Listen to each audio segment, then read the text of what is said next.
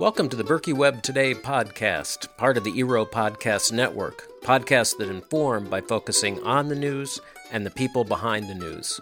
My name is Edward Ero, and I am your host for Episode 7 on November 23rd, 2009. With me today is Joel Harrison, owner of the New Moon Ski Shop in Hayward, Wisconsin. We will also be checking in with Sherry Morgan, Media Coordinator for the American Birkebinder Ski Foundation, regarding the new Berkey website and some other important updates. Berkey Web Today provides coverage before, during, and after the American Birkebinder ski race in northern Wisconsin. The podcast is a feature of the BerkeyWeb.com website, where fellow Berkey buddies Tim Burke, Mike Tarnow, and I explore news and information about the race, which includes interviews with interesting individuals either involved in the race or Nordic skiing in general. Berkey Web Today podcasts can be found at the Berkey Web website at www.berkeyweb.com. They are also indexed at the ERO Podcast Network at epn.ero.com and on iTunes. We welcome your feedback, so please write to webmaster@berkeyweb.com and send in your comments or suggestions. We would love to hear from you. Before we talk with Joel and Sherry, I wanted to welcome everyone back. I hope you had a wonderful summer and that you kept up a good activity level throughout so that you are ready for another Nordic ski season and the 37th Annual American Birkebinder Ski Race.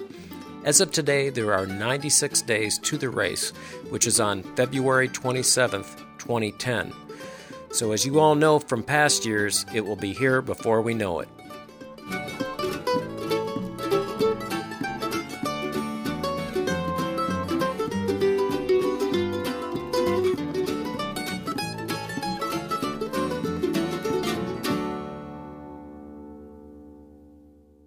You have probably noticed that we have our own original theme song for the podcast starting this season.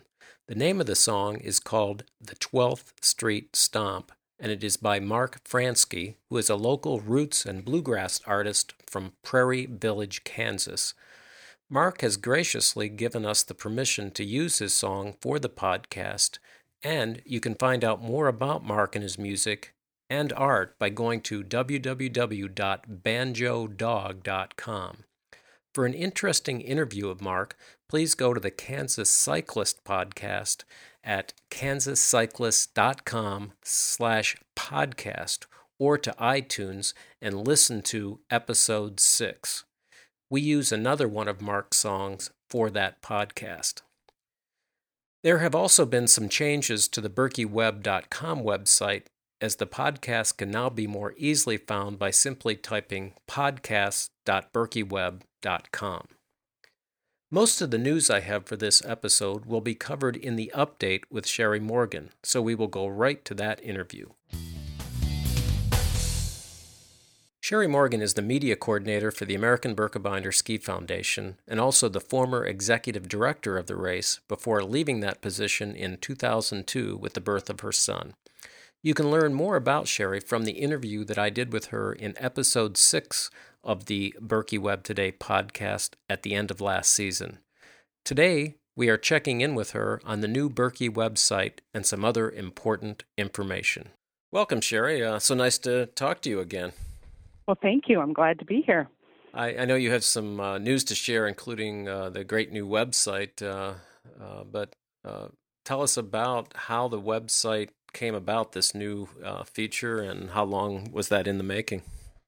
Actually, we always are looking at ways to improve it and to manage it. And the company that was doing our website approached us and told us they had this great new system called Engine, and would we be interested in giving it a try? So we looked at it with them and found out it was much, much easier for us to manage and to get better content. And, some of the primary reasons for the switch were also that we will have video capability and a better ability to put up photos and images, because that really seems to be what draws people to the site, and the chance to put more skiers up there was really important. So you can actually add content directly yourself. Yes, we're probably in control of about 98% 90% of what you see on the website. There's a few programming issues that we don't control, and but it's as easy as making a phone call, and they can make those changes for us. So yes, we're in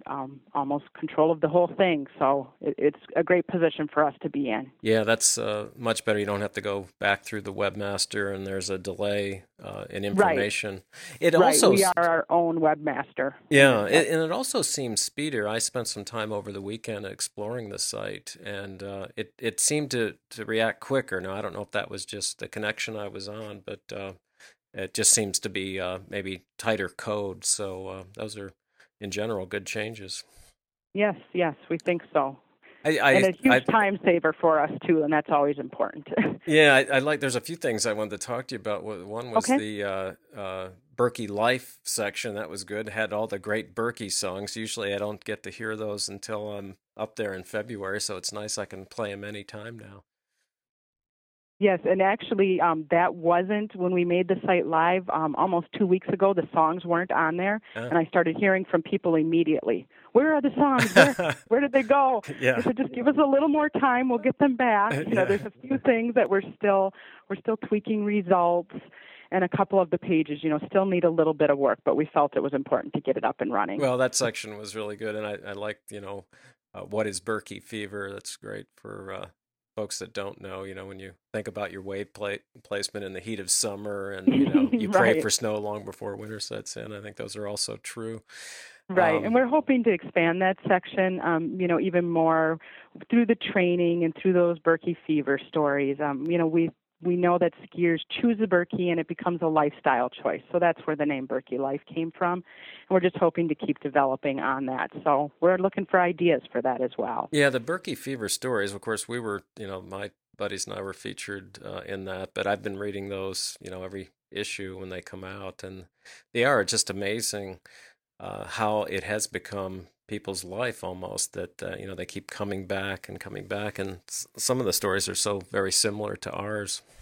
Right, and that's actually within our Carpe scheme that we send once a month. That's the most hit link. People go and read that story more than anything else in there. So, we know it means a lot to you. Well, I know you're announcing on December 8th the search for 3 tough skiers. Tell us a little bit about that. Is it still open, or you got all the entries now? We actually have all the entries. That deadline was early in November, but we've received just over a dozen applications from Warrior applicants and Ingas. And some of those are combined applicants, so they may have 2 or 3 people on them. So we have a lot of really good candidates again this year. This is a contest we've been doing for several years now. And those skiers will act as the warriors and the mother of the prince, Inga, and ski the event in traditional costume on wooden skis with birch bark, wrapped around their legs, and they'll do the whole course like that. Into the finish line. I see them out there every year, and that's got to be tough. I mean, because you got to go back, with the wooden skis and everything to do that. So that's not an easy ski. No, it's not. Yeah. And that's part of the application process, is telling us why they believe they're qualified to be able to ski, in that costume through those conditions. And, and part of their role is to be ambassadors on the trail and, try to reach as many people as they can for us through volunteers and skiers. And so it's a long day. And I did hear the Warriors from last year, actually, one of them just sent me a great story telling us, as tough as they thought they had it, Inga, who last year skied the full Berkey, the Inga candidate has the option of skiing the Korteloppet or the Birkebeiner. She skied the full Berkey, and they said they can't even imagine how she did it in a dress. So, so I think she's even tougher than anybody else out there. She had a great time, and was an excellent skier.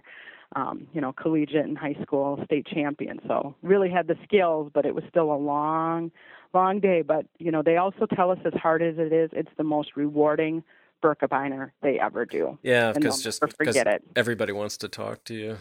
Yes, and they said photos, they just couldn't believe how many people approached them and wanted to be, meet them. And then are there they have to turn in a 300-word essay to do this too, right? They do. They have to turn in a 300-word essay. So the Warriors can turn it in as a pair, and then the Inga one can be included with it, but it does need to be a separate 300-word essay. Mm-hmm. And then the judging takes place. The past 2 years, Warrior and Inga candidates do the judging. So there's 6 judges every year. And then if there would be a tie or an issue like that, then our executive director would come in, and work with them to make that final choice. But they've always been able to, pick somebody, and then we make the announcement of who they are and start working with them on costumes and all of those things. Right. You must get some sure creative and funny stories too in the We do. We get a lot of great ones, and and I always wish we could publish them all, but some of the candidates, if they don't make it one year, they'll reapply the next. And even though their story changes a little bit, I don't want to release yes. what they're trying to achieve, because hopefully they'll still have another shot. So anybody who's ever applied before, don't give up, apply again, and another set of judges, you might get in. Yep. Well, new this year is untimed, non-competitive open track event open to all skiers 13 and above, called the Birkie Tour, which is going to happen on Saturday, January 23rd. Tell us about that. Yes, this is for a few years here, since we built the new Classic Trail, we've had a ski event, just kind of a fun little get-together in January. And we decided to take that event a step further and make it an open track event. After 2007, where we had to shorten the race, and that was really run as an open track for the general skiing population. The elites were still timed, but everybody else wasn't. We received a lot of comments about how great it was, how much fun it was, how wonderful it is to ski in a relaxed event. Mm-hmm. So that's what we thought we could create in January. And we're hoping what that does is, it draws our Birkie and our Kortaloppet skiers, certainly, but also brings in skiers who may just choose not to race. They might ski just as much as everybody else, but just for whatever reason don't race with us in February. So that open track, we're hoping, attracts, more and more of those people. And there's several event distances. It starts as low as 22 kilometers. So there's 22K, 27K, 43K, 48K, and 51K. But really, with the way we have it set up, you can pretty much do any distance, because there'll be some looping in there. So I saw that on the 50K, that what you do an extra loop at 00, and then finish outside the fish hatchery, right? Right. Yeah. Right. So it's really meant to be there for everyone, and the ability, and we'll have it prepared for both skate and classic skiing. So it's just going to be a fun, more relaxed, great food, great atmosphere. Good chance to get out there and see what the trail is a month, before the event, and just have a lot of fun with us. And there'll be bus transportation. So it's everything that's part of an event is there. It's just that we're not going to time you. So I'm encouraging you to have fun. Yeah, and I noticed on the website there's certain roads. I think 00 was one where you have to take your skis off, so there's not going to be snow there. And then limited places where there'll be refreshments, so not as much as you would during a regular race. And a big part of that is, we have 2,000 volunteers for the Birkebeiner that we call upon to make that happen. So we're trying to, keep it a little more simple so we don't have to call on, quite as many people again. And also as a tour that it hopefully establishes some more camaraderie out there. So encouraging you to bring your own, carry some food, carry water, carry energy with you. We will have some stations, and we'll have some people out there, but it's not going to be serviced like a full Birkie food station that you're used to seeing. So not near as many points. I'd love to come up for it. I just it's hard to get 2 trips. I'm living in the Kansas City area, but I noticed that the first year you can become a Birkie Tour founder too. So right. We're thinking this is going to take off, and you'd hate to miss that chance to be one of the founders of the event. Might have to make some arrangements. Right. So. Well, tell us too. The Citizen Sprints are back for on Friday, February 26th. Yes. We have a sponsor. Johnson Bank is stepping up and sponsoring the Citizen Sprints for us. So you can once again race head-to-head, with fellow skiers, and it'll be age class categories. It's on Friday, February 26th on Main Street, and it'll start at 1:30.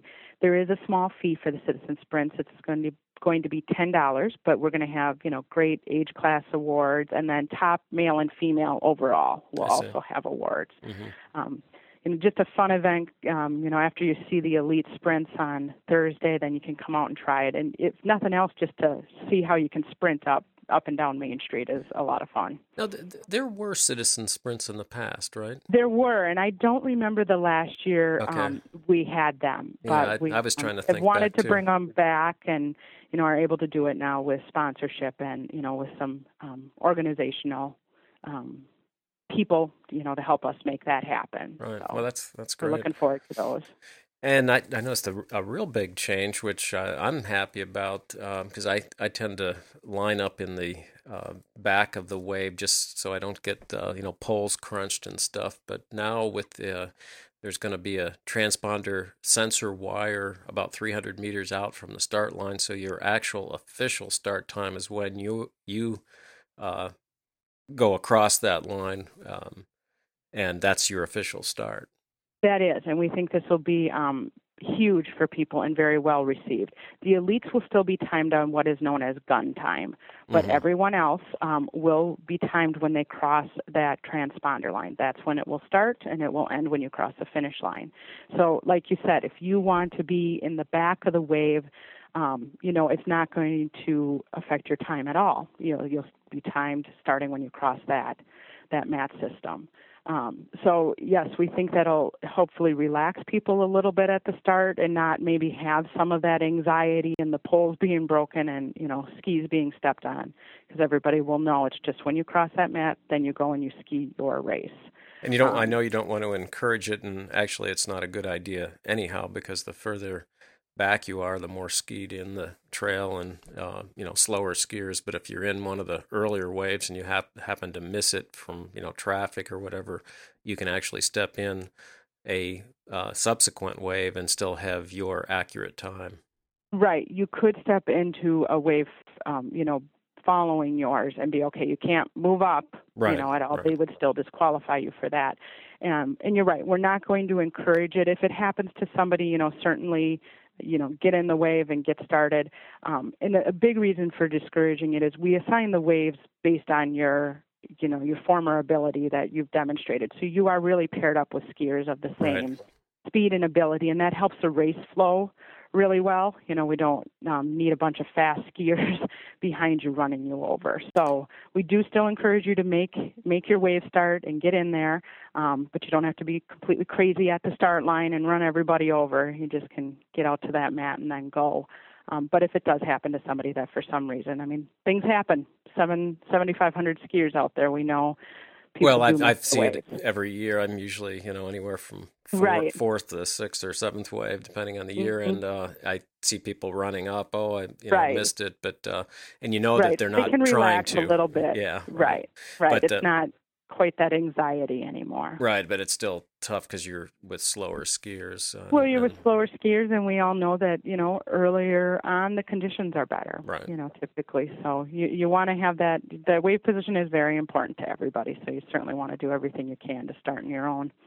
One of the other sections that I didn't spend, I want to go back and spend a little bit more time on is the fitness section, which I thought was a nice addition. I think it's Jay Tapper and Jackie Linscoop. Linscoop, sorry. Yes. Yeah, and notice that they have now a show on WOJB. They do. They have a show on WOJB once a week. Every Friday they do a program called Fitness in 5, and it's just that. It's typically a 5-minute program where they talk about a fitness topic, and then he references our website, which will have an exercise of the week on there. And Jay was a contributor to our Carpe Schiem through the spring and summer, and now he is doing this weekly radio program, and it's been quite popular. And part of it is, fitness for our skiers, but just also to promote fitness in the general public. So you can stream it live right from our website. There's a link. And so you could listen to it every week, even if you're outside of the area. And it's just a great program. And if people don't know, Jackie Linscoop is the woman who did the first Birkebeiner. So she's done over 30, at this point. She's one of our founders. And she does a great job, and just is really, really good and fun to listen to. So she brings out the best in Jay. Mm-hmm. Is there a possibility? Can you listen to that past episodes of it, or is it just it's the live? Not yet. We were hoping to, basically end up with a podcast system as well, Mm-hmm. or to have past episodes, and we're just not set up quite yet. We're still working on that, but we are certainly hoping to be able to offer that. The exercises of the week will be posted for about 5 weeks. So those you can go back and see, but the radio program is not up there yet. But yeah, it'd be nice that they might even look into having that as a podcast, and then you can just, then you just subscribe to it and you have it. Right, and people can download it and have it at any time. Yeah, because it's hard. It's nice that you don't have to be up in the area. Right. In the WOJB listening area to listen to it. You can do it through the website, but then it's also trying to remember to do it at that time. Well, and that's just it. I know the program, I load all the content, and it's still sometimes your schedule just doesn't allow, during that window of opportunity to catch it. So, yes, we're working on that, and hopefully fairly soon you'll be able to hear past episodes. Okay. And there's some changes now to the Prince Hulken race, too? There are.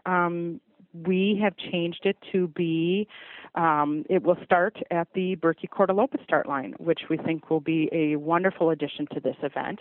They will start following the Berkey and Cordy wave starts. They'll be at 10:15. Mm-hmm. They'll start on that same start line. They'll ski the same course until I believe it's about 7 or 9K, and I'm trying to remember. This is new to me like everybody else. Ski, and then they'll veer off on just a little extension trail, and then they'll connect with the Cortalopa race course and ski into the finish line at Telmark. Okay. So they actually go through the power line? They do. Also? Yes. Okay. Yep, they do go through that section. So it's, we started the Prince Hulken to be kind of an introductory step to both of the other events. But anybody who's skied at power line knows that it's, very, very challenging. So the skiers still do have to have some pretty good skills to get out there and do it. It's just that the event is shorter. So that adds some ease to them. And then it's nice, too. I know there was complaints because that race in the past would hook in at the end of the course. Right. You would merge in at Mosquito Brook. Right. They'd try to merge them in slowly. But, you have fresh skiers encountering Berkey skiers that have skied a really long event. So that just wasn't working real well. So we knew we needed to make some changes and thought we'll try this option. And we think this will lend itself much better because they'll actually start behind everybody by 15 minutes. So even if they are fresh and fast, they're not going to be skiing into near as many people, or the people they are skiing with are just as fresh as they are at that point. And then they'll merge off and get on that Cortalopa course and ski into a great finish line. So they would that course actually cuts off the end of the Cortalopa too. Cortalopa continues on. Yes, the way they cut them into it, they just ski the very end of that Cortalopa course to get the 12K in. Well, plus they get the excitement of that start area, which is, I think, one of the nice things about the Berkey. And I know there was complaints from some people, the finish up on Main Street, that really, took doing the challenging 51K course. And they were right. And we did hear from the skiers saying that, you earn your Berkey finish. Right. You earn the right to ski onto Main Street and didn't feel that the 12K should have that. So, and that was part of the decision. Well, I think the big thing, and I know I've experienced it too, depending on what wave, it just, you're tired, you want that course to yourself. I mean, because it's thinning out at that point, and then all of a sudden there's a group of racers that get on. Right. So. The biggest issue was the safety aspect of it. We just felt that it wasn't working well, and it wasn't, it was causing some safety issues. So we needed to resolve that, and we're hoping this should do that. And then another big change I saw was the Duffy Field Bridge. I know the foundation put up money towards that, and it was, an $80,000 improvement. Can you tell us about that? Yes. some skiers, I've heard comments that people have said, I didn't even know that bridge was there. Yeah. But actually, you skied just after you left Duffy's Field, before you went past a Berkey building in there, one of our storage buildings, you went across a bridge. This year, you will definitely know it.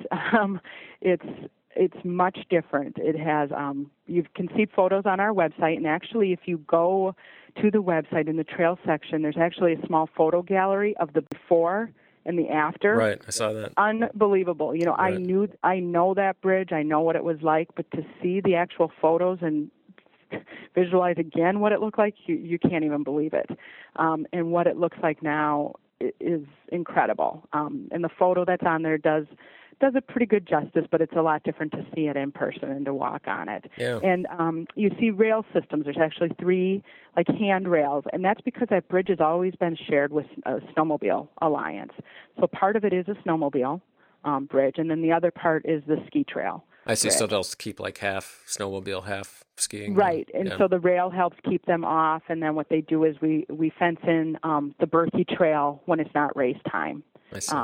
So that the snowmobiles don't go on it, either on purpose, but a lot of times they just didn't know necessarily what they were on if they were visitors to the area. So we have that fenced in. But great it's improvement. really, really nice. It's a great improvement, much, much safer for grooming equipment. I had heard that Snowmobile wasn't even taking theirs over it because they just didn't feel it was safe. Oh. Much better because it is a wetland area in there, and that's the need for the bridge. So it'll be much better for everybody. But it was a huge joint effort by the communities, the Berkey, the Snowmobile Alliance, different donors, some grant programs to make that all happen so we can get into Hayward safely. Great. You had talked earlier about incorporating video. I saw the YouTube video of the Berkey kind of get you excited about it, and that is very nice. It was a nice piece.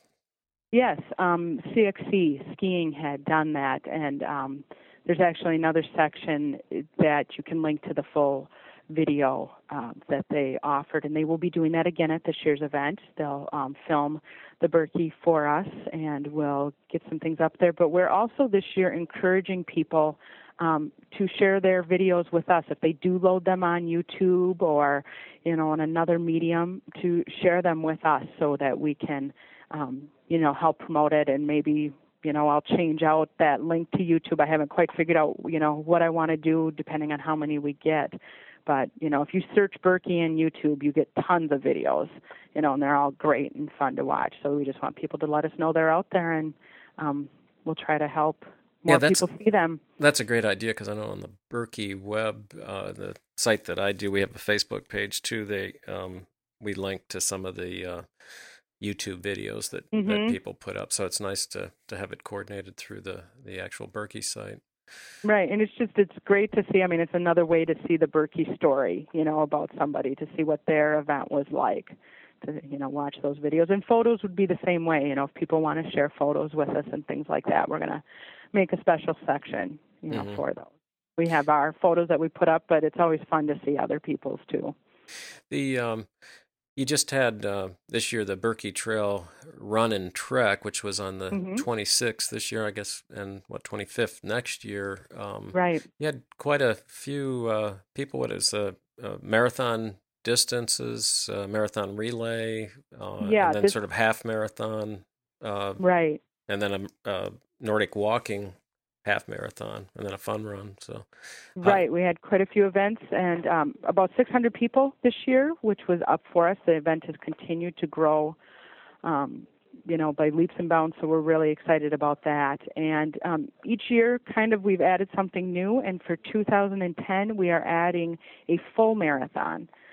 This past year, it was a marathon relay, either 3-person or 6-person teams. But now I see. So that's for the 25th. Next year is the... Yep, next year we'll have that full marathon distance. We had people that said, we want the ultimate challenge, and we think that's doing a marathon on the Berkey Trail, which I think I'd have to agree with them. That's going to be a tough one. So people are going to come out and give that a try. Yeah. So that's brand new for us. Well, you guys are keeping busy. You have more things going on. That's great. But it keeps the excitement up too, and especially for folks that are up that way. I'm gonna have to live up that way so I can get to more of these things. Yeah, because I think I told you when I interviewed for the last podcast, we talked about Nordic walking, and my wife and I do that and really love that.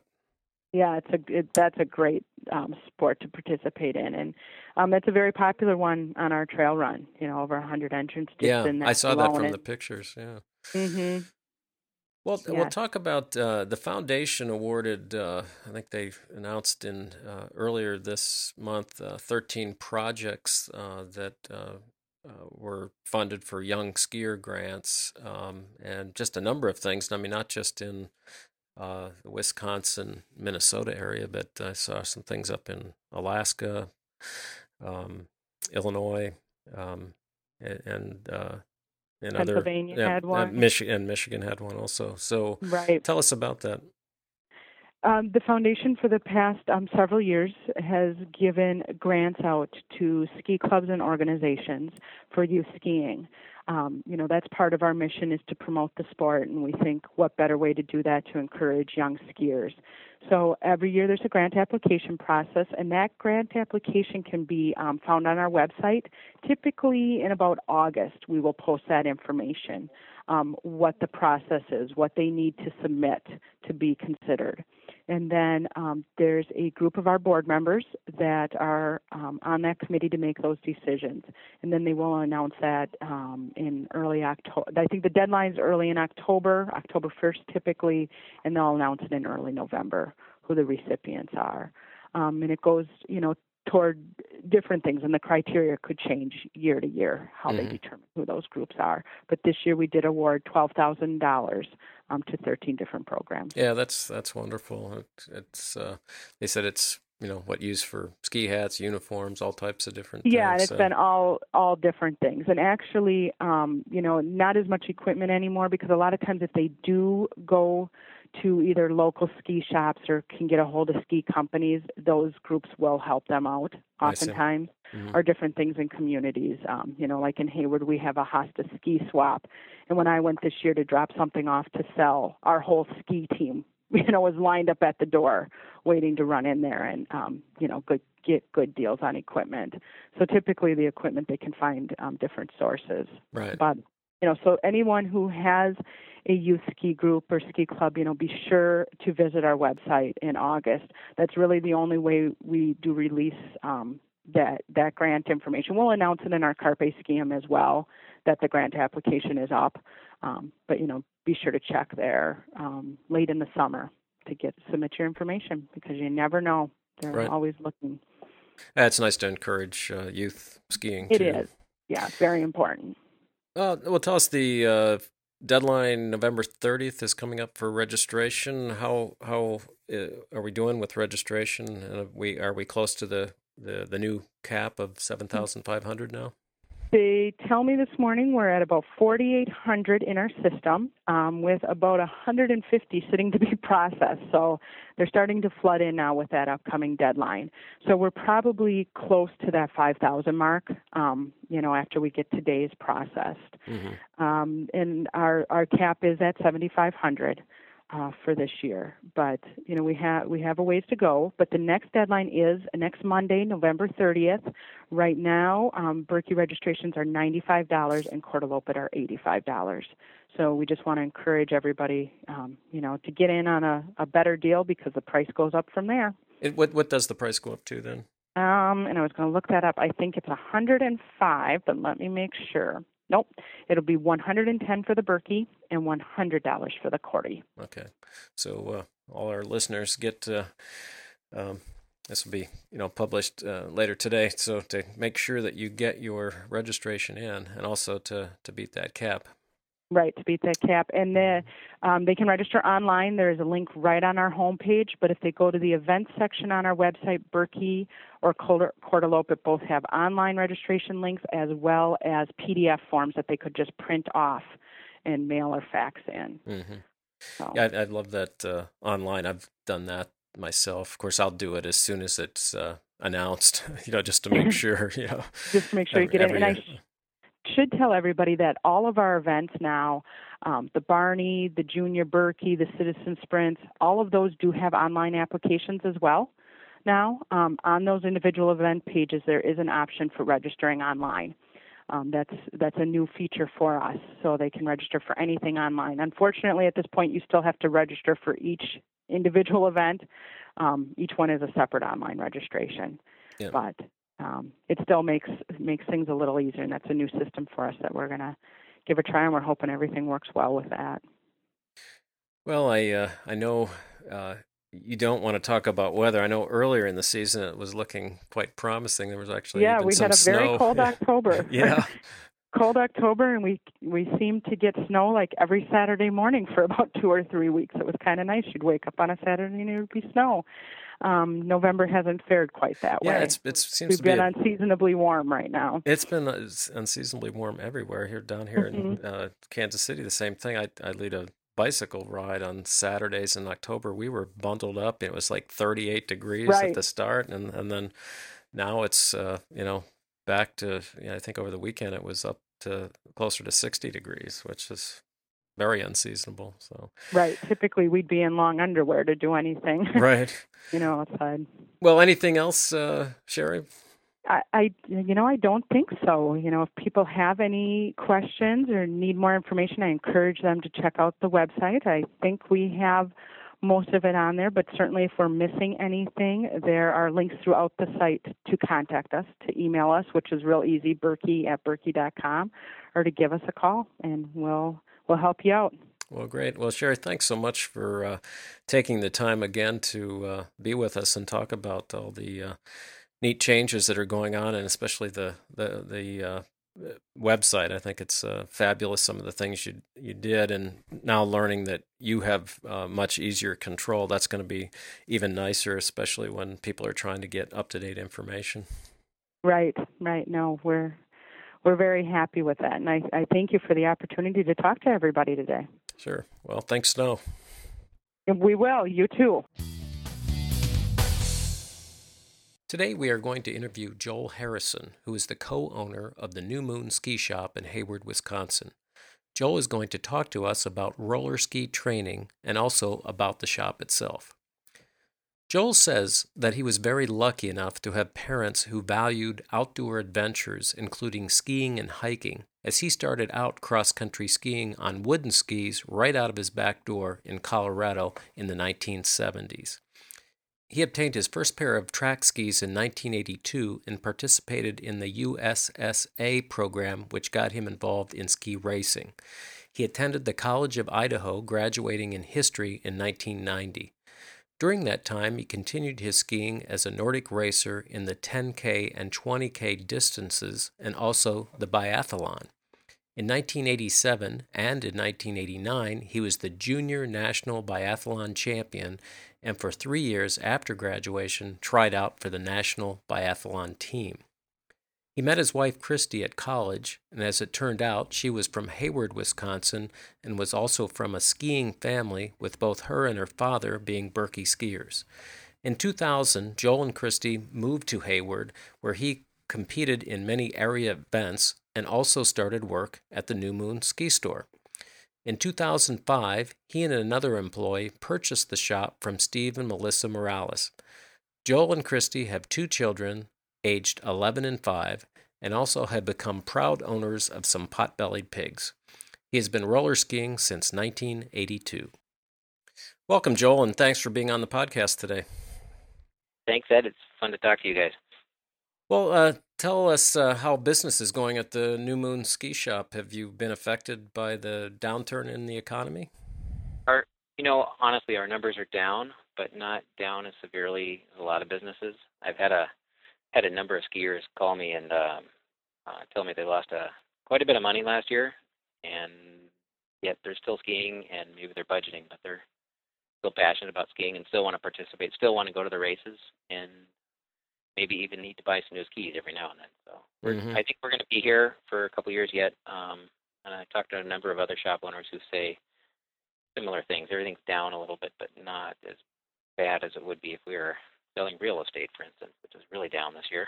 Yeah. So I was going to say, is the other businesses feeling it there in Hayward and the Cable Oh, area? certainly. I think that I do know a number of real estate agents in town that are seeing a lot fewer agents from out of the area working the area.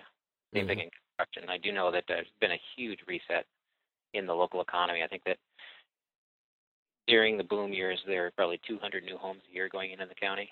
Mm. This year, there were 20. So much more modest growth. Maybe not a bad thing.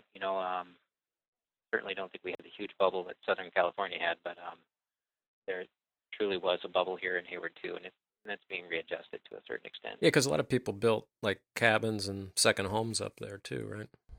It's been a vacation land for forever. Right. But I did seem that back in the early 2000s that a lot of people were speculating in buying a home, the idea of maybe being able to sell that at a profit. And I think that any number of people got hurt in that scenario. I do know quite a few customers who bought modest homes up in the Hayward area, not so much for a big palatial thing that they might be able to flip later, but really just a home base to go out and have adventures. If people lived a couple hours away in the Twin Cities or another area, they could really have some fun get-togethers up here in Hayward, do some of the mountain biking, some of the ski racing. Yeah. Well, and then talking to the Berkey office both last year and this year, I know last year almost turned out to be one of the biggest years. So I think people are still coming up even with the economy. And I think even this year, the deadline's the end of the month here, and they're going to have, they have a lot of people already registered. So hopefully it'll be another big year. I think that, obviously the Berkeys survived downturns in the past. This one was obviously really severe. It was pretty scary, I think, for a lot of ski shops. Pretty much forecasting their purchases a year ahead of time and almost a year ahead of time, and feeling a little bit of nervousness about that. But I have to tell you, I'm pretty grateful. People are still prioritizing the sport of cross-country skiing. Cycling, it seems to have gone mainstream in the United States. And I think that cross-country skiing, although it's a much smaller world than bicycling, continues to grow a little bit every year in terms of we see new people committing to doing the Berkey or the Cordy, committing to learning skating, or even committing to learning just traditional cross-country riding out the back door for time. So it's an interesting thing. It's fun to see that appeal that Ed, you and I have both been doing the sport for a long time, so we can think back and remember when we were learning how to do some of these basic things. But at the shop here, we get to talk to people who, maybe the first time they put Clister on for a ski race, they decided that it would be prudent of them to put Saran wrap over the kick zone after they put the Clister on, just so they didn't get it on their car seats. Know how well that worked out for them at that race day. Yeah, it's. So there's some. It's a technical sport. It's outside. Weather is a real factor, and I think that it's fun to talk to other people who get a kick out of that, who get a rush out of really dialing in the wax or really dialing in the technique or mastering the conditions out there that might be maybe a really foggy, cold winter day, maybe 5 below zero and high humidity. How are you going to dress for that? And if you dress right and you wax right and your fitness is there, you have a fabulous time. And it's also possible to strike out too sometimes. I know that I've done that myself. And yeah, there's been some years that I think it was 1 year back when I was it was shortened. And it was all just this old snow, and then we had, Clisters before sort of skating really caught on, and then it started snowing. So, I mean, I basically walked the Berkey that year. I mean, I couldn't get any glide or anything. And that's the sort of the ultimate Clister penalty there. Yeah, right. New snow. And yet when the Clister skiing is great, then you get this bomber kick and great glide. Exactly, yeah. And you feel like Superman on your skis. And it's nice to see, I don't know if you're seeing that in the shop too, the resurgence of the classic technique. Are you seeing that in your sales? Absolutely. I think a lot of Berkey skiers, and I don't know how you feel about this, but a lot of masters that I find doing their 25th, 20th Berkey, the skating seems to be a little harder on the hip muscles than classic. I have some exceptions to that, but a lot of my older skiers are preferring classic skiing. And honestly, the greatest story for the Birkebeiner the last couple of years is the creation of this new separate classic track. So the classic skiers, they no longer get this really short shrift. They don't get crowded out to the side of the trail. And Right. the classic tracks aren't cut up by the skate skiers. Really a pleasant ski. Last year was the second year of the classic race, and it was amazing how many people had switched over to do the classic race that year. I think last year was the first year it actually went all the way to 00 too, so that it even Yeah. gave you more separation, which is great. And I have talked to some of the guys that have switched that, and I still am in the thing that I just love skating because it's such a easier to wax is all. It's especially if you remember that day. Yes. Fresh snow down in your closed grip job. Yeah. It's true. People tend to get a little bit freaked out about waxing before the Berkey, and I sometimes shake my head when I find out that they're just skate skiing. You don't have to overthink it too much.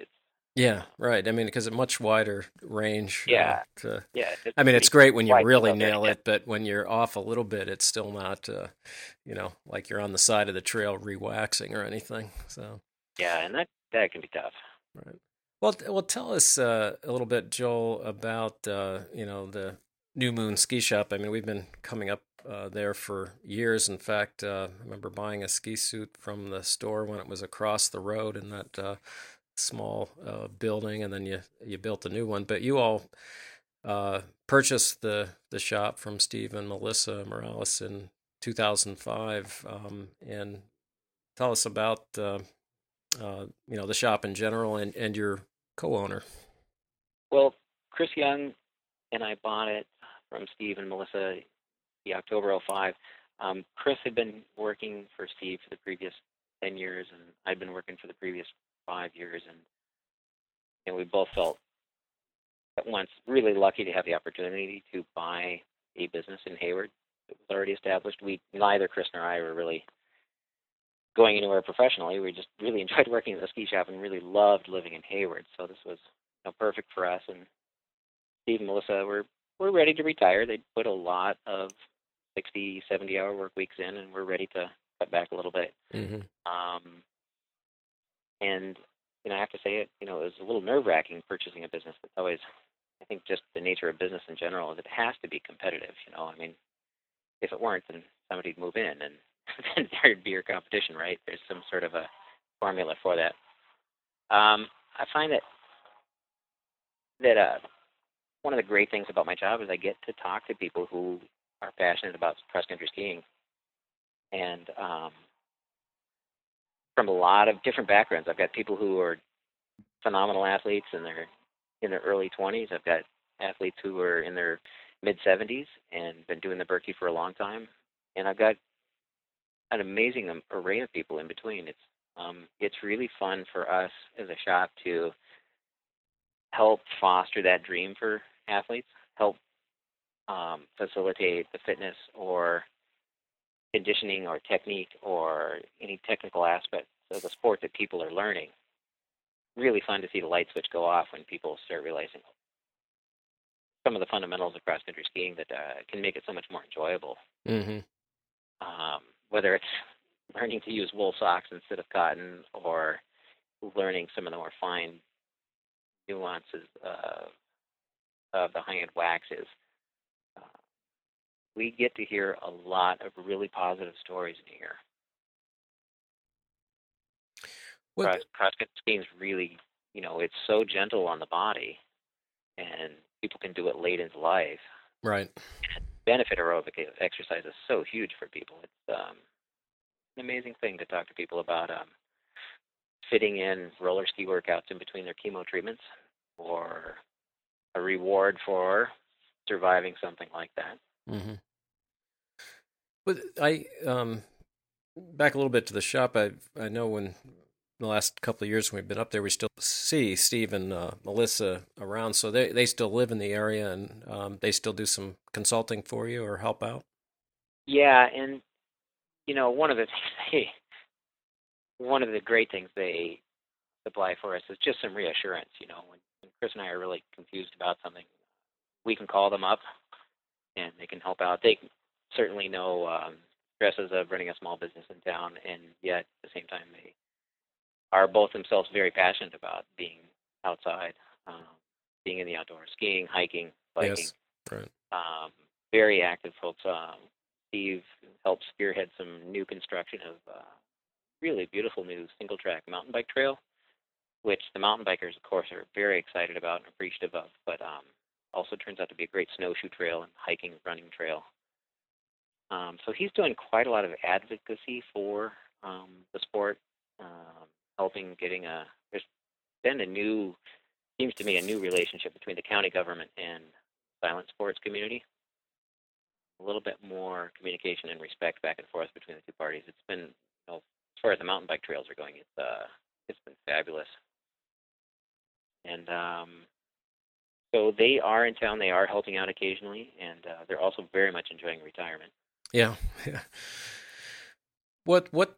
Tell us what's new at the store for folks that live out of the area that would be coming up for the Berkey. Will be new at the New Moon Ski Shop. Well, a lot of what we're doing is still very traditional. We're still fitting every pair of skis. We still spend as much time as needed to properly fit a pair of boots. We still have staff members here who've done 10 or more Berkeys and really passionate to do the next one. We are starting to dabble a little bit more into high-end bicycles. Chris and I have both gotten training in the geometry of bicycle fitting, sort of optimizing the position on the bike. Mm-hmm. And it's been fun because there's so many parallels between the two sports. A really well-fitting pair of skis just feels really natural underneath. If it's ill-fitting, then you get all kinds of problems. Same with the bike. I find people have a stiff neck, stiff shoulders in a bike. It's often coming from an improper seat position. Mm-hmm. And that's really fun to look at. I can't tell you the quality of the ski product that's come in. It seems like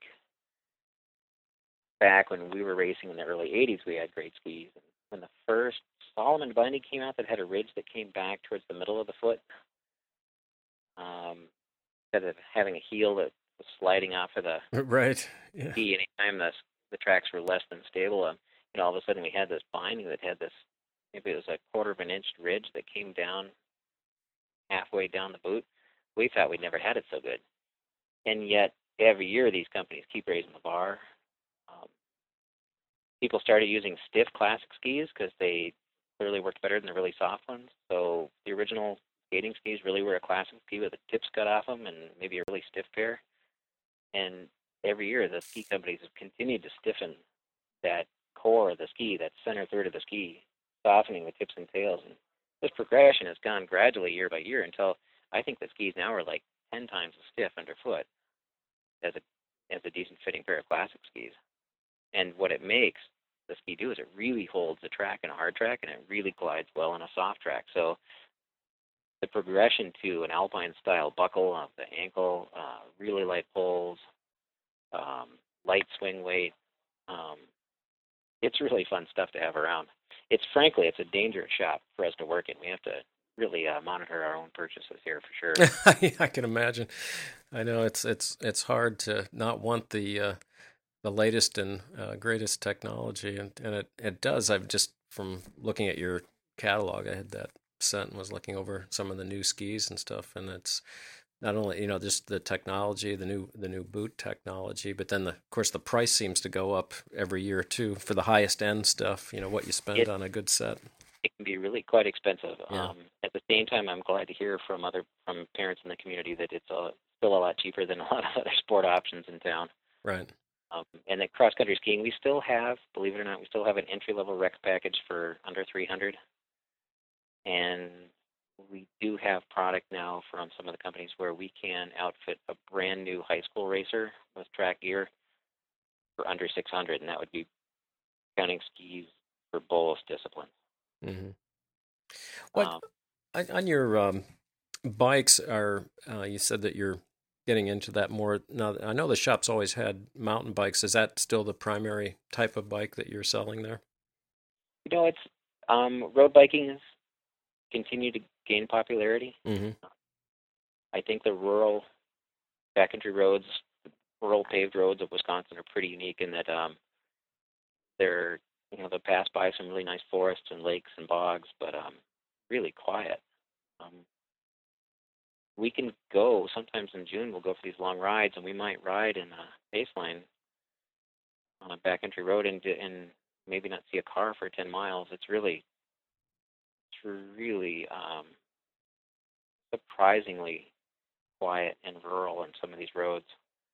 The new mountain bike trails have really changed the way people used to ride up here in Hayward. I mean, it was really famous for mountain biking for a long time. But we would just ride these old logging roads. And with the advent of this new single track, it's a whole new world for the mountain bike trail builders and the riders. It's real three-dimensional. The bikes have changed a lot too. Oh yeah, you talk about technology. I mean, just all the way around with the. Because I had to stay in shape. We're going to get into the training section here, but to stay in shape, running was always my mainstay, and then I participated in a half marathon and came back, and my knee swelled up. I mean, I finished okay, but then ended up having a tear in the meniscus, and that's when my friend Tim Burke, who's a physician in Duluth, said, you keep pounding on that, you're asking for trouble. So I switched over to biking as more of a mainstay thing in the summer, and I tend to road bike more than I do mountain biking. And we have the same thing down here in Kansas. We go out on some of these country roads, and same type of thing. Nice pace line, and you just don't see that many cars, and quite safe. The only thing we have down here a lot of is wind, so you have to know which direction. I mean, there's some. We've heard about the wind. Yeah, there's been some. We have a lot of trees. Yeah, well, that helps. Yeah, here you get out and you're out in the middle of the plains. But has cyclocross grown up there? Have you seen? Are you carrying bikes that way? Yeah. What a huge pile of fun! I mean, it just puts a grin on my face to be on a road bike on the ski trails out here. Yeah. You can kind of be sliding your rear tire around a corner, and yeah. And the bikes are so light. Actually, cyclocross I thought was a pretty intimidating sport, but I have found it's not that hard. At least at the courses we do it at the level we're at here locally. Really a great workout. And in a time of year when we're starting to want to not go for long rides because of the change in daylight, right? It's a huge sport. We can do a small 1 mile circuit, and that works really well for us. Yeah, it's grown really big time here, and of course Kansas City, not this year, but the 2 prior years was the national championships were here. Mm-hmm.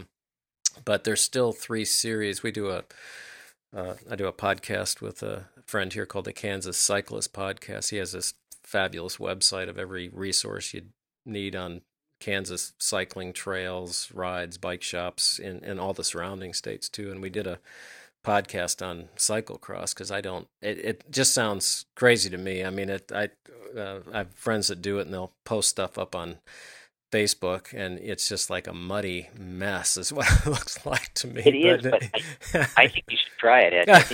I don't know. I think it's more like cross-country skiing than you'd think. Yeah, it's just the obstacle. I don't know. It's just, now the other thing, Joel, is that they're going into these, specialized bikes for cyclocross, because it's not just the road bike. You've got to have different brakes, and then, different tires, and there's a challenge there. But the surprising thing about a cyclocross bike is that, and similar to mountain biking too, I feel, you've skied the Berkey Trail enough that it's ski and recover, Right. ski and recover, going Right. up and down all the time. Right. And that's what cycling can be too, depending on the terrain that you're in. And one of the things about that is that for somebody who's into the outdoors, it just is so nice to be able to have an activity that's appropriate for that time of year. I mean, I'm all for cross-country training, cross-country ski training throughout the year, but I also want to make it as fun as possible. And if people are having fun in their pace sliding on the road bike, or if they're having fun doing cyclocross in the fall or single tracking, that's just going to be great aerobic base work for, a pretty big event in the third week of February, where if you haven't been aerobically active all year, you're not going to enjoy a 50K on that course. All those hills are so steep. Yeah, because I've always liked doing, the long distance, and I've really enjoyed now the Century rides. There's a number of them around here, and it is true. It is that kind of that, you're going up a hill, and contrary to what people think, I mean, eastern Kansas is actually quite hilly. I mean, I can take you on some real, you're going to 40 miles an hour downhill some of these hills there. So it's not just completely flat. So we do get some good hill work in. Well, I guess that that really builds to your cross country skiing helps the cycling. Yes. The cycling season helps the cross country ski season. So really good activity, and running is great, but it's not for everybody, and it's not for every age. Well, I think it can really extend that. Yeah, what happened with me, I think, just that constant pounding over the years. Some people will refute that, and of course, I pronate slightly, and so I've always tried to get the best shoes and even some orthotics to correct that. But I think still over the years it pounded it enough, and I've it's been a pleasure switching over to biking. Actually, I've found more of a community like skiing, that you have buddies that you go out with, and you have fun, you can talk, where running, it's kind of more of an individual sport. Well, that kind of segues us over. We wanted to talk about training in the off season, and I know we're kind of up there really almost getting into the season, although your weather's not cooperating yet. Was it near 50 and raining up there today or something? Yeah, it's 44 right now. Yeah. It's pretty warm. I think the deer hunters are complaining. Yeah. They'd like to have 3 or 4 inches of snow on the ground right now, and I know the skiers we're chomping at the bit too. Well, we, the Berkey is far-reaching. I've lived in many different places, and even down here, there's a group of us that have actually started a little, Yahoo group that, to get together and do some training for the Berkey. And when I first moved here, I met a skier that was out, and we trained together, and he's done the Berkey too. But I usually switch over. A lot of my cycling buddies kind of look at me cross-eyed, but switch over to roller skiing to get kind of more of a specific workout for skiing. So I guess from your vantage point, how specifically does roller skiing assist Nordic skiers in the off season, and why is this an important training tool? I think for me, it really depends on the individual. If you've got some cycling buddies who are really quite skilled at cycling, and the cross-country skiing is purely just for the enjoyment of being out on the snow and something to do in the off-season for fitness, they may not be a candidate for roller skiing. But let's say you're an accomplished cross-country skier and you want to extend your ability, if you want to beat your neighbor, if you want to beat Tim Burke, the more time you spend on roller skis, the better. Despite how much cycling you may or may not do, clearly the aerobic base is important, but the specificity of the upper body strength is so good in roller skis. There was a study the U.S. biathlon team did a couple of years ago, and they did a contest on a rollerboard machine, and all it did was basically tell the coaches how strong these kids are in their upper body, in the double pole technique specifically. And they did the stress test for these kids, and they ranked them, and it was like 1 through 10, and they do it every year. and they also compare that list to next year's national championships, and the rankings are about 90% accurate. Mm. So, yes, the cycling is great and the running is great if you can do it, or any of the other activities we do are great. But if you want competitive performance, you have to consider roller skis, and you have to consider, um, you know, what's going to be appropriate for the individual there. A lot of people I know roller ski purely for the enjoyment of it. They like how easy it is on the body, and they like the rhythm of skiing, and so they want to duplicate that. Once you're good on roller skis, and if you're good on snow, you can train exactly the same muscle group. But there's some downsides to roller skiing too. I don't like to set beginners up in roller skiers. I don't like to set master skiers up on the roller skis. If you fall on pavement, it's really awful. Yeah, that's what I was. One thing that I've noticed. I have some of the older skis, smaller wheels, no brakes and everything, and you run into just a little twig or something, and it can just stop you in your track and throw you. And the new roller skis have got some really good safety benefits in that regard, but Mm-hmm. the risk still does remain. And I have talked some of my customers out of buying roller skis, just thinking, for this person's personal safety. If you're falling in snow, you probably, if you're falling a lot in snow still, if that's a regular thing for you, then you don't want to be on roller skis yet. Now, I know other coaches will argue with me about it, but I think that there's a lot of activities we can get people hooked up into and really improve their cross-country skiing and not have that risk. Mm-hmm. So it really depends on the athlete. I think you've been roller skiing a long enough time. You understand the hazards there. You might benefit from some new roller skis with brakes. Yeah, well, I'm I not worried about you going out roller skiing. Yeah, definitely, and even some of the larger wheels, to get so you can go off track. I mean, it's I've been stopped in my tracks a number of times with just little twigs. Sometimes they'll get in there, so I get very cautious when I ski. Absolutely. So I guess one of the products that's been out for a number of years, and we finally just started stocking it this year for this very reason, is the cat skis. You can go out on a golf course on these things.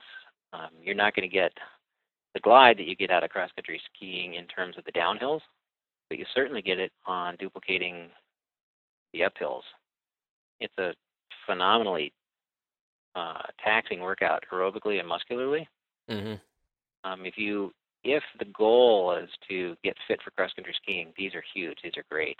So what is the basic difference between a cat ski and a regular roller ski then? A cat ski is gonna duplicate striding on an uphill, but it doesn't actually glide of its own. You can't ever just go into a tuck and glide down the next hill. You have to stride down the same hill you're striding up. Hmm. So you do this sort of controlled lunging on the downhills, and I found the first, if you can imagine your first hour on roller skis, you're trying to get the sense of balance on them. Similar thing with the cat skis. I found I felt really awkward with them, but I have gotten good enough now. I've had a couple of clinics from Dale, the guy who's building these. Dale Nigaman, I think, down in, I believe, Stevens Point. He's another Berkey skier, really elite athlete, and he's a tinkerer. He's an inventor. He's been tweaking these things for the last 20 years, I think. I really do believe they can provide all the muscular and aerobic benefits you need without ever having to risk it on roller skis. So you don't have the downhill, terror as you're. Yes, there's no downhill terror. Yeah. There's no automobiles around. Yeah. So they're great in that. I think that you don't have that sense of cruising the downhills that you do on roller skis, which can be really enjoyable. So I try to figure out where people are at in their progression. If they're a new skier, if they're an elderly skier and shouldn't be risking a fall on pavement, or if they're some hotshot college kid, you're going to have to, if you want to be that competitive, you're going to have to do a wide range of training. Mm-hmm. Well, tell us a little bit about the different types of roller skis that you can get into. I know on your website you had some pictures, but and I see the cat ski on there too. But tell us about what the differences are, and The biggest thing in roller ski development has been a tube and tire, just like a bike tire. Mm-hmm. Get those in a 5-inch or a 6-inch wheel now. I use the 5-inch wheels. They're a little bit more prone to flat than the 6-inch wheels, which have an incredibly durable casing. But the 6-inch wheels, to me, feel like I'm skiing in about 3 or 4 inches of powder on top of the track, or maybe Because you're so 4 or high 5. up, yeah. Well, and they're a little bit more sluggish Oh, than the light ski. So when you're churning away through softer tracks, that seems to be what the 150 feels like to me, the 6-inch wheel.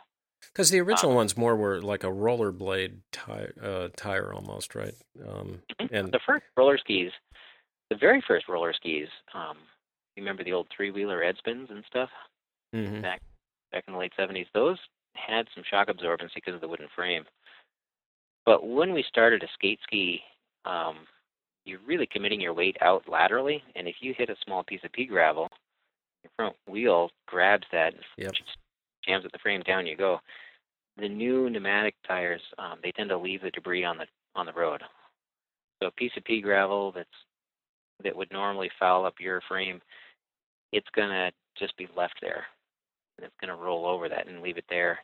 The other benefit of having a tube and tire is that you feel like you're on snow. You have the soft ride. You don't feel like you're getting a constant vibration up the ski, Mm-hmm. up the rough surface of asphalt. And you can seek out rougher roads for that reason. And if you can seek out rougher roads, you're not limited to really good pavement, then you can pick a road that you like based on the aesthetics of the beauty of that trail, that road, or the lack of traffic, or proximity to a lake for a post roller ski swim. So it really does open up a lot of options. Yes. All right. The new brake works really well. I know there have been some brakes in the past that were probably more dangerous to apply to than to never use. Because you had to lean over and pull something, or yeah, and they would just lock the wheel up. There wasn't a lot of control over how much top power. The new brake works really well. So for people who are committed to roller skiing and learning it, we do clinics, we do take people out, and I'm a real strong advocate of brakes. What about speed reduction?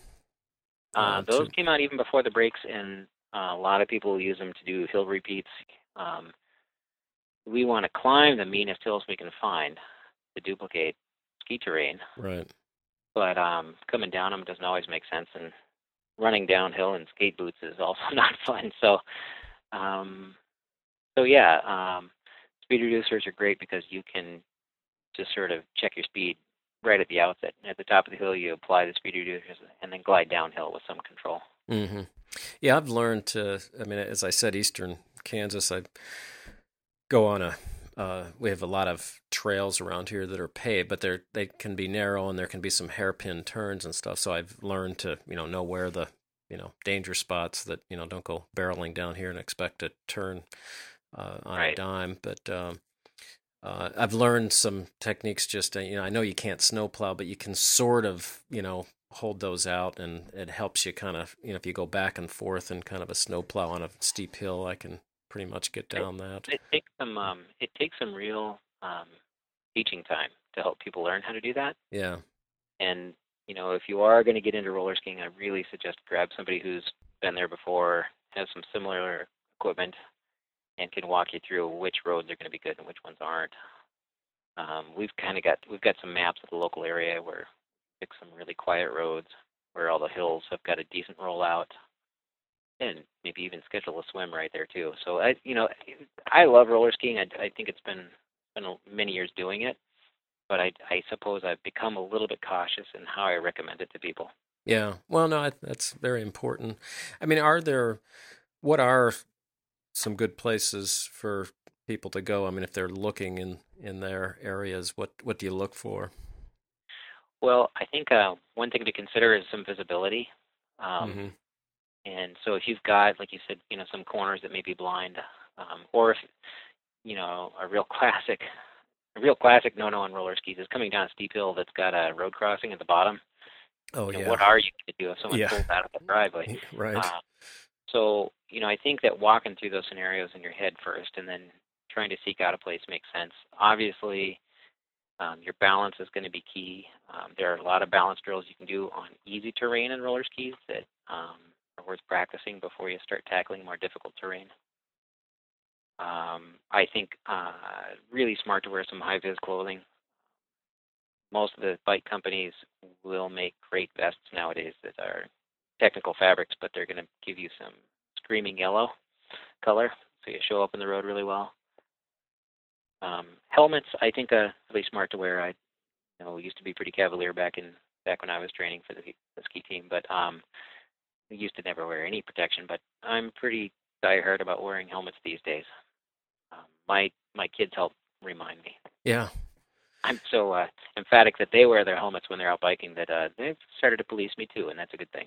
Do you wear any other, or do you recommend any other personal protective gear, like knee, elbow? I don't wear any of that stuff. Mm-hmm.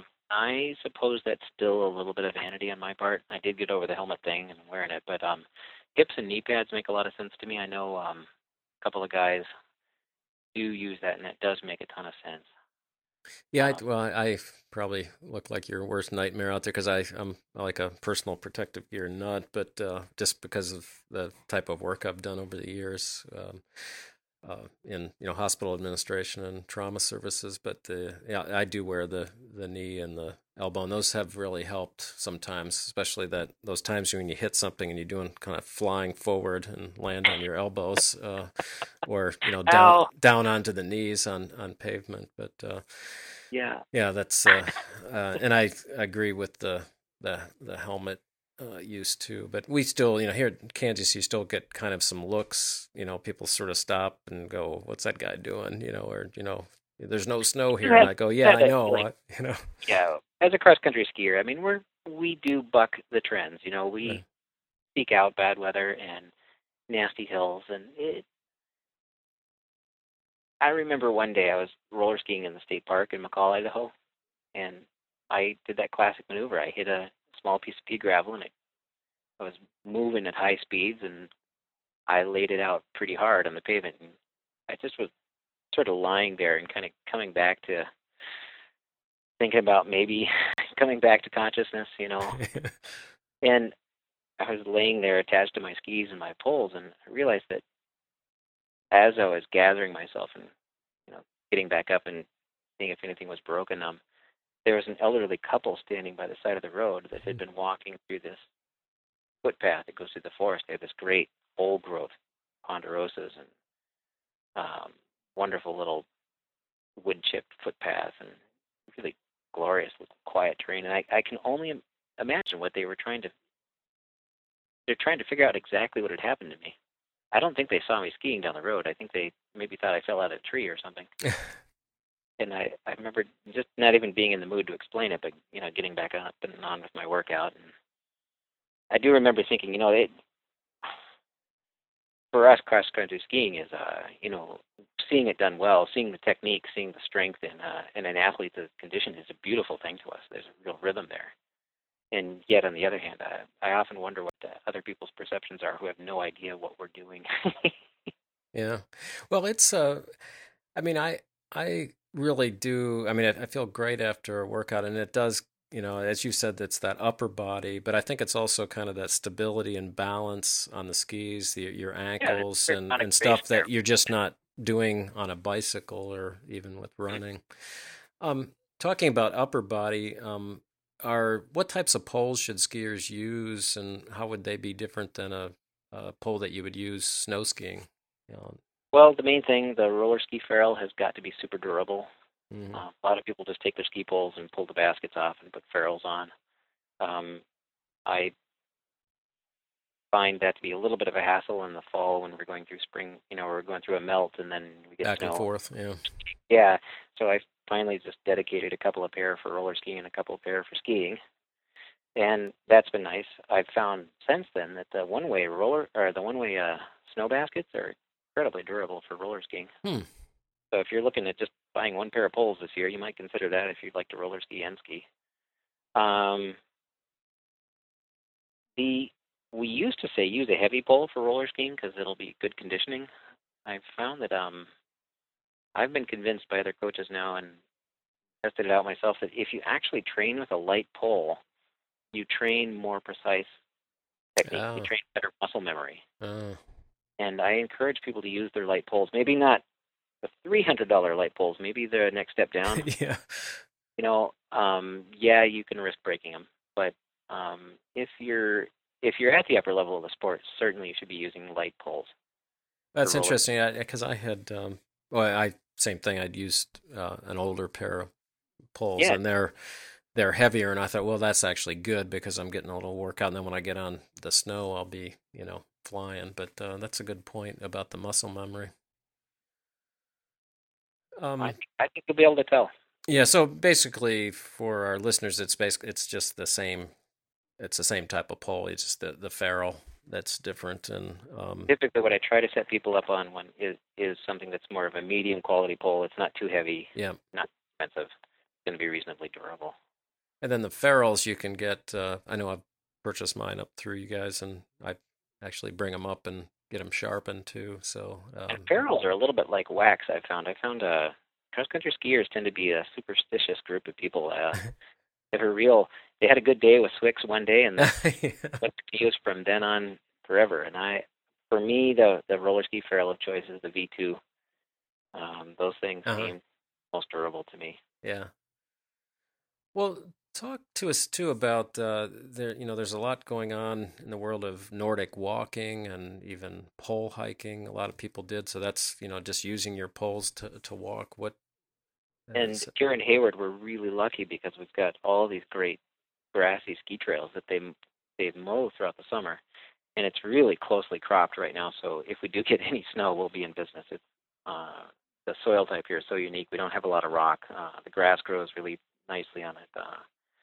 To be walking on a ski trail, it's surrounded by spruce and maples and oaks and birch, and at the same time, the footing is really stable. And if you walk with poles, you're taking a certain amount of stress off your knee and ankle, and you're increasing the aerobic load, and you're also developing some core strength, some arm, some back, some torso, abdomen strength that really does make a big difference. I think that typically when you start pole hiking, you don't feel like you're working that hard, but you notice after the workout how your body feels afterwards, and clearly very effective. Also a nice social activity. The Berkey Trail in particular is wide enough that you can walk 2 or 3 across and just get a little bit of a visit in, maybe see some wildlife. I'm a little cautious to recommend roller skiing to everybody, but pole hiking works for everybody, no matter what the ability. Yeah. And there have been some specialized poles that have come out, but you can still just use your regular ski poles. You can use your old ski poles. Yeah. The Nordic walking gods will frown on you. Nordic walking pole. But there are some nice features. If you live in town, Nordic walking poles have available some soft ferrules, like a rubber paw. Yes, yeah, I've got those on mine, right. And those are nice and quiet in town. And those are quickly changeable, so if you've got maybe 10 blocks of pavement and then a nice park, you can pull the rubber off and then have a spike for climbing the grassy hills. That has actual real nice value for Nordic walkers. Well, the other thing, I got to, my wife and I like to do that, and it also can collapse, so we can take it, on trips, take the poles with us on trips, and they're a little easier to pack up. When you're traveling, we're often concerned about, well, am I going to lay off my training, or am I going to be able to do something there? What can we do when we're in town? Do they have a nice park to go check out? I mean, part of getting interested in biking and skiing in general for me is this extended capability that people gain, this extended freedom. You can, as a cyclist, Ed, if I told you had a business meeting in Burlington, Vermont next week, what would you be bringing? Yeah. You'd be thinking about bringing a bike, maybe. Be thinking about bringing some Nordic walking poles. I think that's really cool because it enables us to really get some really fun outside time and do some exploring. Right. Well, what other types of things should skiers do to stay in shape during the off season, but really on and off season when they're not actually skiing? And how important is core training? Well, I think for a lot of people, the running, the biking, the roller skiing, the skiing is really enjoyable, and it's not hard to get into a rhythm with that. It's really beneficial. I find that the stuff we all tend to let go and not get focused on is some of the gym work. Not that you have to do it in a gym, but I think that there figure that you lose like 1% of your lean muscle mass every year of your life, and yet you can counteract that effect by either weightlifting or resistance. Resistance training. I've spent the weekend splitting wood, and I think that's good. I think that the specific drills that you can find from some of the coaching outlets, whether it's Team CXC or the U.S. Ski Team or some of the other coaches that have some real specific cross-country ski exercises, actually will make your balance better and make you feel better, both on skis and on the bike. I found if you find an ab routine that works for you, I'm a real proponent of those physio balls, the air float ball. For me, that really supports my body in a way that I used to get a real neck pain trying to do crunches just on the floor. But if I find that if I use that soft ball to put my lower back on, I can do ab exercises to muscle failure. And I think I actually learned that from a customer about 10 years ago or so. I was really having these chronic backaches after a hard bike ride, and I said, well, you just need to do more crunches. And he showed me a few, and I could do about 5 or 6 of them. And today I can do like 180 of them, and it really makes a huge difference in how I feel. I feel better balance on the bike. I've got more coordination on the bike. I have less neck pain on a long bike ride. I find, and my cross-country skiing is, it's so much better. I find these muscles atrophy, and we don't really realize it. Yeah, I need to do more of the resistance. That's one thing. I tend to be more aerobic oriented. Now I still have my old Nordic track and still use that, especially on days that it's you can't get outside and you want a decent workout. And that's my machine still plugging away after many years. It sat dormant for a while, and then I got it back out, and it's still works. It's good to have something like that. I find if you can find some bungee cord exercises to strengthen the hips and the torso, I think it makes the skiing much more enjoyable. It makes the biking more enjoyable. I do find that for me, if I'm doing planks by myself, it's not a lot of fun. It's more fun to suffer with other individuals. Yeah, right. Do you, what about yoga I personally, I do yoga too, Ed. I find I get a lot of benefit from it. Mm-hmm. Grew up in a household where yoga was just sort of what people did when they woke up in the morning, and so I think it's really good. I think you can. That's also another thing that's gone mainstream. I mean, it used to be only hippies did yoga, but now it's really common, and I think it's most people really understand that it's quite valuable if you get into a routine. Yeah, I've gone at a club or. I've gone back and forth with it. Mike Tarnow, who's the other one on our podcast here, he's done yoga for years and years, and you can tell because how flexible he is. And I'm I inherited. I'm more of like a plank, and really doing that kind of work really I think helps you in balance, and then stretching. And I think for a lot of people it's a really good regular practice. Yeah. So I strongly recommend it. I do think that I've seen people get into yoga and do it a little too hardcore. I find if you don't have a background in it and you're starting it late in life, just make sure you get a good instructor. Don't take it easy. Yeah. Train anything. And on the other hand, I think that if all you're doing is riding your bike and doing yoga, you're probably missing out on some of the more plyometric motions that would be beneficial for you. Right. So, like, you're feeling like maybe the resistance training would be something you could add, and it would really give something to your training program. I think that's true. I think something like that would really change that, would add more to it. Yeah.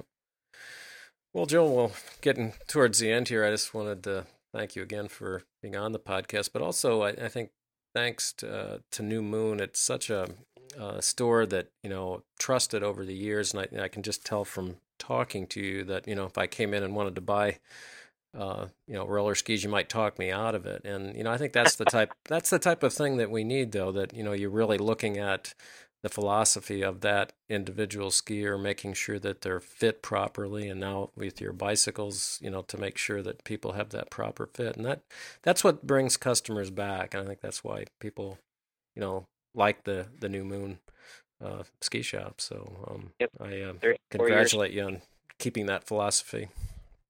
Thanks, Ed. I really appreciate the chance to talk to you today. And I got to say, I do have the lucky job of being able to interact with all these Birkie skiers and other athletes. And, people find different solutions for their workout routines, and it's really fun to learn, actually, learn from our customers and learn what does well for them and how we can pass it on to the next customers. It's been really fun. Yeah. Well, best of luck. Hope it's going to be a great ski season. Hope it gets cold here soon, and I will definitely be stopping in February and see you then. All right, Ed. I appreciate it. Thank you very much. Thank you. We appreciate you downloading Episode 7 of Birkie Web Today, and we do hope that you will subscribe to our podcast so that you will not miss out on future episodes. If this is the first episode you are listening to, our past episodes are available on our website at podcast.birkieweb.com with show notes and links. We are also on iTunes. We have a lot of interesting news and interviews that we have planned before, during, and after the Birkie, so please come back. Also, please leave your feedback by writing to webmaster@birkieweb.com. For more information about other podcasts available through the Eero Podcast Network, go to the website at epn.eero.com. Take care and ski fast.